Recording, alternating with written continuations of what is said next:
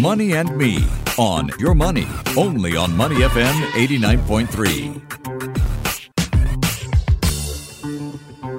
It's a new risk that sits on the books of financial institutions, but is hardly quantified. We are talking about climate risks. An Intensal white paper on climate risk and financial value at risk shows that Asia is particularly at risk of financial losses arising from climate change because the impact of a changing climate is disproportionately more severe in Asia as compared with other regions. The paper, which studied financial climate value at risk for 136 assets in Asia, found flooding, for example, could cause up to 62% of total portfolio loss by 2050. The paper also found that 34% of financial assets across Singapore, Malaysia, Australia, Hong Kong and China are at risk given their exposure to increased rainfall flooding. So how should banks and financial institutions prepare financially for climate risk? I'm Adrian Abraham, and Money and Me is happy to welcome Ashley Hegland, Chief Operating Officer of Intensal Limited, to find out more. Good morning, Ashley. How are you doing today? Good morning, Adrian.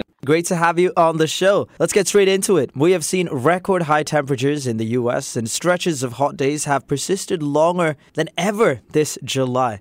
Climate scientists say these are more signs our planet is getting warmer. This obviously raises the need for institutions to start addressing the issue of climate change. To start off with, help us understand why institutions need to understand and integrate climate risk assessment within broader risk management frameworks. Yes, I think that is the essential question, right? Why should banks, financial institutions, and other organizations put a price on climate risk? I think the answer is simple. Climate risk is financial risk, and it is financial risk today. We're not just talking about something in the future. As you mentioned in your introduction, we're already dealing with significant increase in heat waves, in flooding, in stronger storms, which result in storm surges, all causing financial damage. And honestly, the market at the moment is absolutely unprepared for this. So the ultimate thing that companies and financial institutions are going to need to do is to actually understand climate risk exposure of their portfolios and their assets, convert that into a financial value at risk so that they can actually compare the quantums to other risks that they're facing, and ultimately de-risk the portfolio or the asset. And that is not happening in the market today. If I were to take a bit of a step back here and talk a little bit about Intensal, what do? Well, we put a price on climate risk, and we do that by bridging deep climate data and climate tech with financial expertise and analysis. And fortunately today, we have the data to do that. That did not exist previously. So companies now have the ability to measure financial risk as it relates to climate and to take action, which will significantly help them de-risk their portfolios. I want to just touch on what Intensal CEO Dr. Entella Ben said. She believes that no institution can financially be sustainable by providing a glossy sustainability report with no understanding of what sustainability means to begin with. Very interesting. So help us understand what sustainability and being financially sustainable means to you at Intensal. Well, I think sustainability is one of those words that can get a little bit murky. It's a little bit nebulous in terms of our understanding. But what we like about climate risk and what we particularly physical climate risk is that it is very tangible. It is quantifiable. It's very easy for us to have a look at the data, and you mentioned some of it in the introduction, but we're very well aware of the financial impacts of some of the climate hazards. And when we're talking about climate hazards, I think we should take a step back and make sure we understand what we're talking about. We're talking about things like heat stress. We're talking about typhoons and wind speeds. We're also talking about different kinds of flooding. So we know that this has a very tangible financial impact. Even if you look at a country level, for example, it's expected that by 2050, 10% of China's predicted GDP, we're talking like US dollars, 4.5 trillion, could be vulnerable to coastal flooding. And if you think about the number of people the tens of millions of people that are living in these coastal areas, you can imagine what kind of social impact that's going to have.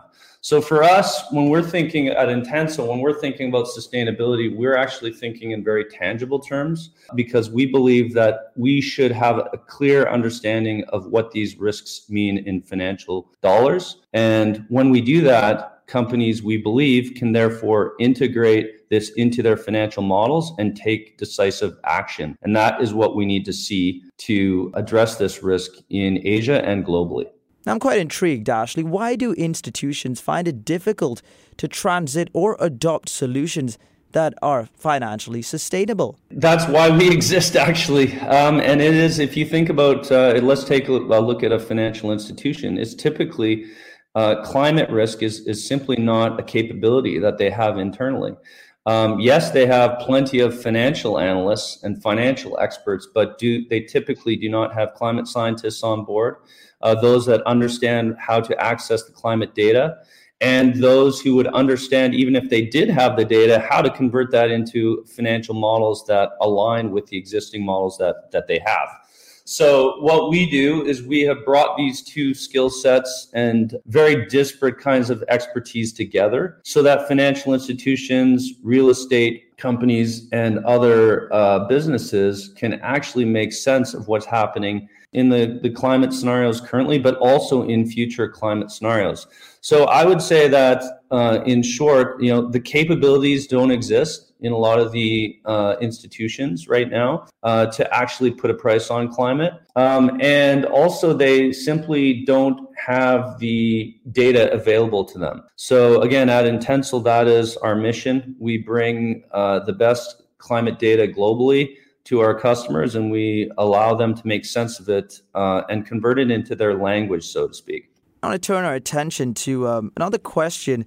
Are banks, real estate and investment firms simply redirecting 90% for climate mitigation, all the while knowing that they're locking in increasing economic and societal losses? Tell us a little bit more about this. Well, yeah, I think that's a really important point being raised, right? Which is everyone's heard about the climate risk discussion. We've talked a lot about climate, and a lot of times I think the boards, the directors, the senior management are thinking about how to reduce carbon in their business. So they're thinking about what we call decarbonization. That's a kind of mitigation approach. But all the while, as you mentioned, I think, and I would say that a significant amount of the capital allocation for climate is directed in that direction. But I think we all are missing something that's very critical, tangible, which is the amount of capital that we're going to allocate to adaptation.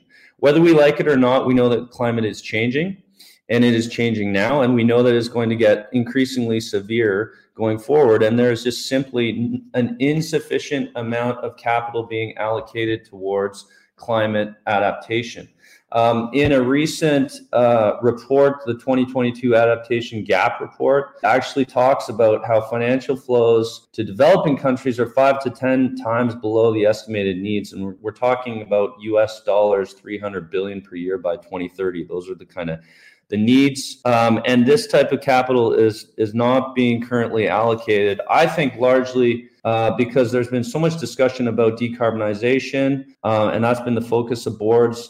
But also simply because there's a lack of understanding of the magnitude of the risk that's sitting on the books of these companies. They're simply unaware of how exposed and how vulnerable they are to physical climate change. As a result, they really just need to get a handle on what climate risks they are facing, exactly how that impacts their business, and start to take some action to de-risk their portfolio. But Ashley, how should banks and financial institutions internalize and price climate risk? Because it should be of high importance. Yeah, yes. Short answer is yes. And there's really just a few steps that we can talk about here. So the first step is you have to measure climate risk. And what we've observed, the problem that we've observed when we talk to banks, when we talk to financial institutions, is they have not even quantified physical climate risk into their business. So the number one step is really to measure that risk And the reason why we believe it's important to convert this into a financial value is that therefore you have the ability to compare it with other risks that sit within the business, right? So the first step really is to measure it. Then I think you have to analyze what the data is telling you and try to understand how it's actually impacting your business. If you're a financial institution, how is it affecting, for example, mortgages, right? If you're in real estate, how is it impacting the value of your assets? Because many times the climate risk is unpriced, although that is changing because insurance companies, for example, are starting to price this risk in, but really understand how it's going to impact the business. And then once you've done that, you can actually, prioritize which assets or portfolios we need to focus on and start to allocate capital to mitigate those risks. I think the other thing that we often forget about is that the expectation is that you're going to start to disclose climate risk to stakeholders as well, right? The regulators are pushing hard on this, whether that be the monetary authorities pushing hard on the financial institutions to disclose climate risk, but also if you're a listed company, it's basically a mandatory requirement now. So there are a number of steps that companies, financial institutions need to take. And what we're seeing in the market is that there is lagging behind and there's going to be a lot of pressure on companies to take action on this. And what can you tell us about the flaws of current climate assessments within institutions today? I really want to find out what they've got going behind the scenes. Yeah, I think that's a great question. Well, look, I think the pressure is starting to come. And as a result, companies, financial institutions are starting with a very high level kind of analysis. If you take a look at, okay, well, we can recognize that in country A, we're going to have increasing storm surges or increasing sea level rise. In country B, we're going to have greater amounts of flooding. But to be honest with you, a high level assessment on physical climate risk is not sufficient. It frankly doesn't help you de-risk. And I mean, that's one of the areas that we focus on greatly at Intensil, and that is to have asset level, granular physical climate risk data and insight, because it's the only way that you can actually mitigate these risks. That's the only way to properly build a more resilient, climate resilient portfolio. And I think that's where the market's going to have to go. If we focus on disclosure and we can tell our stakeholders, yes, we've had a look at climate risk at a very high level, maybe that ticks a box for a regulator, but frankly, it doesn't do anything for de-risk or adaptation. And that's where the market has to move.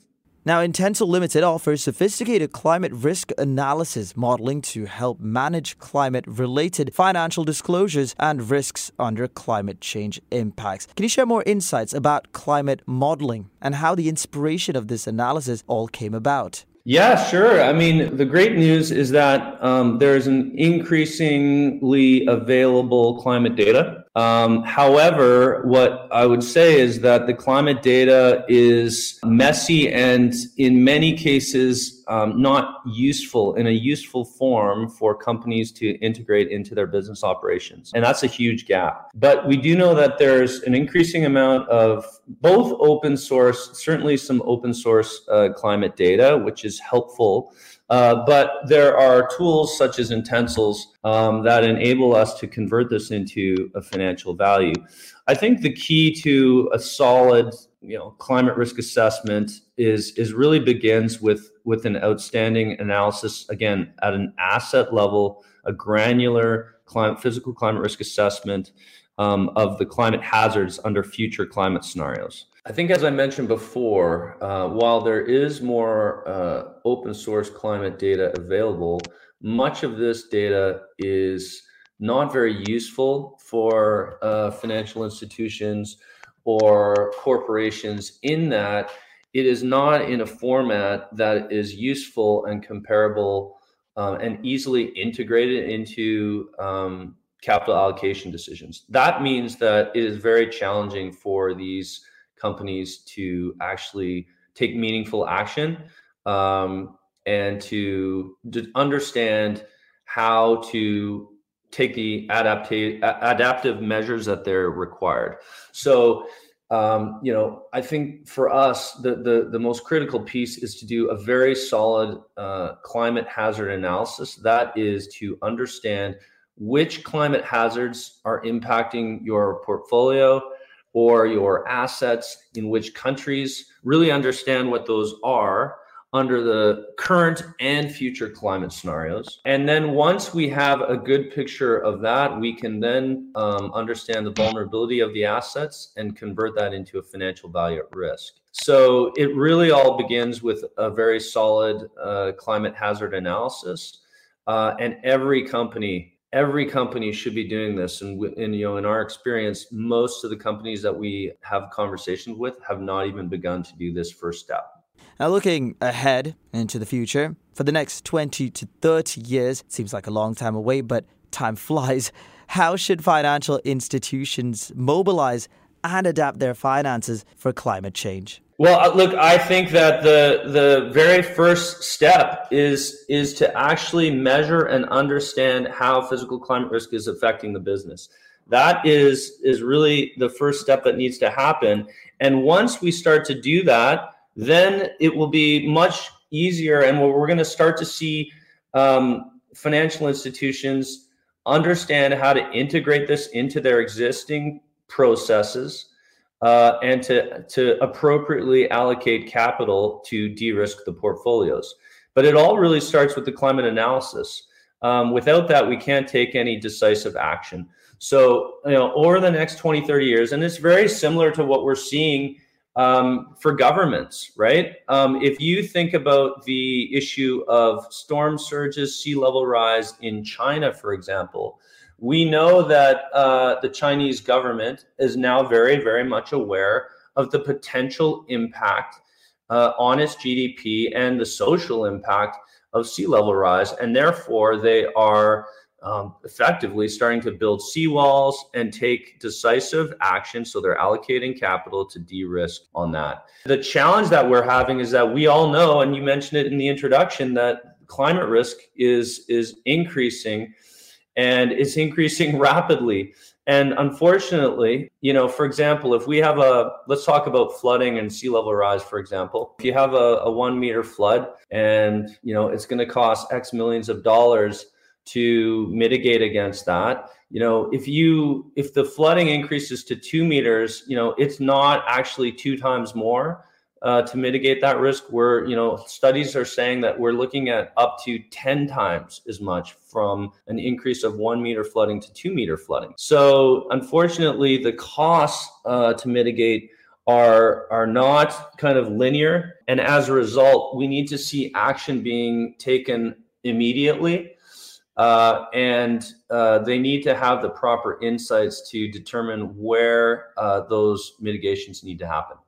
Ashley, you are the Chief Operating Officer of Intensal Limited with 20 years of experience as an ESG management professional working in the Asia-Pacific region. That's a lot of experience in the region. At the same time, not a bad place to live at all. So tell us, should nations protect the most vulnerable countries and communities rather than saving the too-big-to-fail institutions with taxpayers' money? Well, you know what? I think that is going to start to happen because, initially when I began, and there was no such thing as ESG or sustainable finance or anything back in those days, there were just a number of people that were interested in looking at the impacts of environmental degradation and social impacts.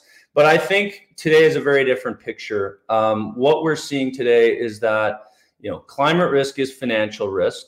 If we're talking more broadly about ESG and sustainability, I think that there's a recognition now that this isn't something that sits on the side. It's literally hitting the bottom line. It's hitting the balance sheet. And as a result, we're able to convert this into the language of finance, which enables us to integrate it into our business models, capital allocation decisions, so that we're able to actually address these issues. And I think that is the case for all of these issues going forward. And, we're not talking about something that sits on the side. ESG really isn't something that sits on the side, nor is climate risk, right? We're just talking about pure business, pure finance. And these are risks that need to be addressed for businesses to be, quote, sustainable or successful going forward. And before I let you go, what are your thoughts on good governance and smart policies for climate mitigation? Yeah, in terms of good governance for climate mitigation and broader ESG, look, I think that the first step is really just to get a clear understanding, a clear picture on what kind of climate risk exposure the business has, but being very specific. Where do those risks lie in the business? What are the quantums that you are dealing with relative to other risks? And what kind of time horizon are we talking about? Up to this point in time, most organizations do not even have that picture. So that really has to be step number one, because at that point, when you have a clear picture on that, then you can start to integrate the climate risk into the business. You understand what functions need to be activated. You understand what capital needs to be allocated. So that's step number two. And then I think the third step really is to, adopt some of the financial tools that are now available, like Intensal, integrate it into your capital allocation processes, and really just to engage with the different stakeholders, whether that be investee companies, whether that be with LPs. There's going to be a drive for greater engagement on these issues. So therefore, you're going to have the data to speak with confidence and to demonstrate that you're managing the business well. What an insightful conversation on how banks and financial institutions should prepare financially for climate risk. We've been speaking to Ashley Hegland, Chief Operating Officer of Intensal Limited. Thank you so much for joining us on Money and Me, Ashley, and we hope to have you back on the show very soon. Well, thanks very much, Adrian, for having me. Really enjoyed that, and I look forward to having another discussion with you in the future. Before acting on the information on Money FM, please consider if it's suitable for your own investment objectives, financial situation, and risk tolerance. To listen to more great interviews, download our podcasts at audio.sg or download the audio app. That's AWEDIO, audio at the App Store and Google Play.